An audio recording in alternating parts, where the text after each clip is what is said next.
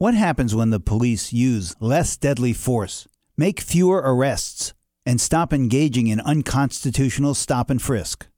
My name is Ramsey Clark, and this is the Civil Liberties Minute with ACLU attorney Bill Newman. In 1990, there were 2,245 killings in New York City.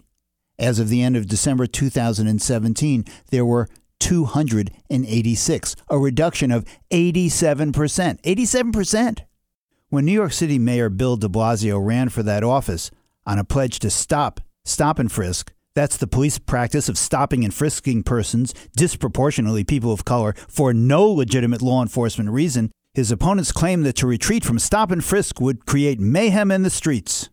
But they were wrong. No such thing happened. In fact, quite the opposite.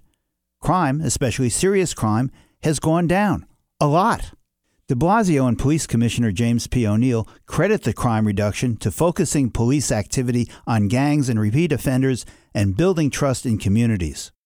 The history and the data demonstrate that adherence to constitutional Fourth Amendment principles regarding search and seizure is good for the community, good for the police, and good for making the city safer for everyone. The Civil Liberties Minute is made possible by the ACLU because freedom can't protect itself.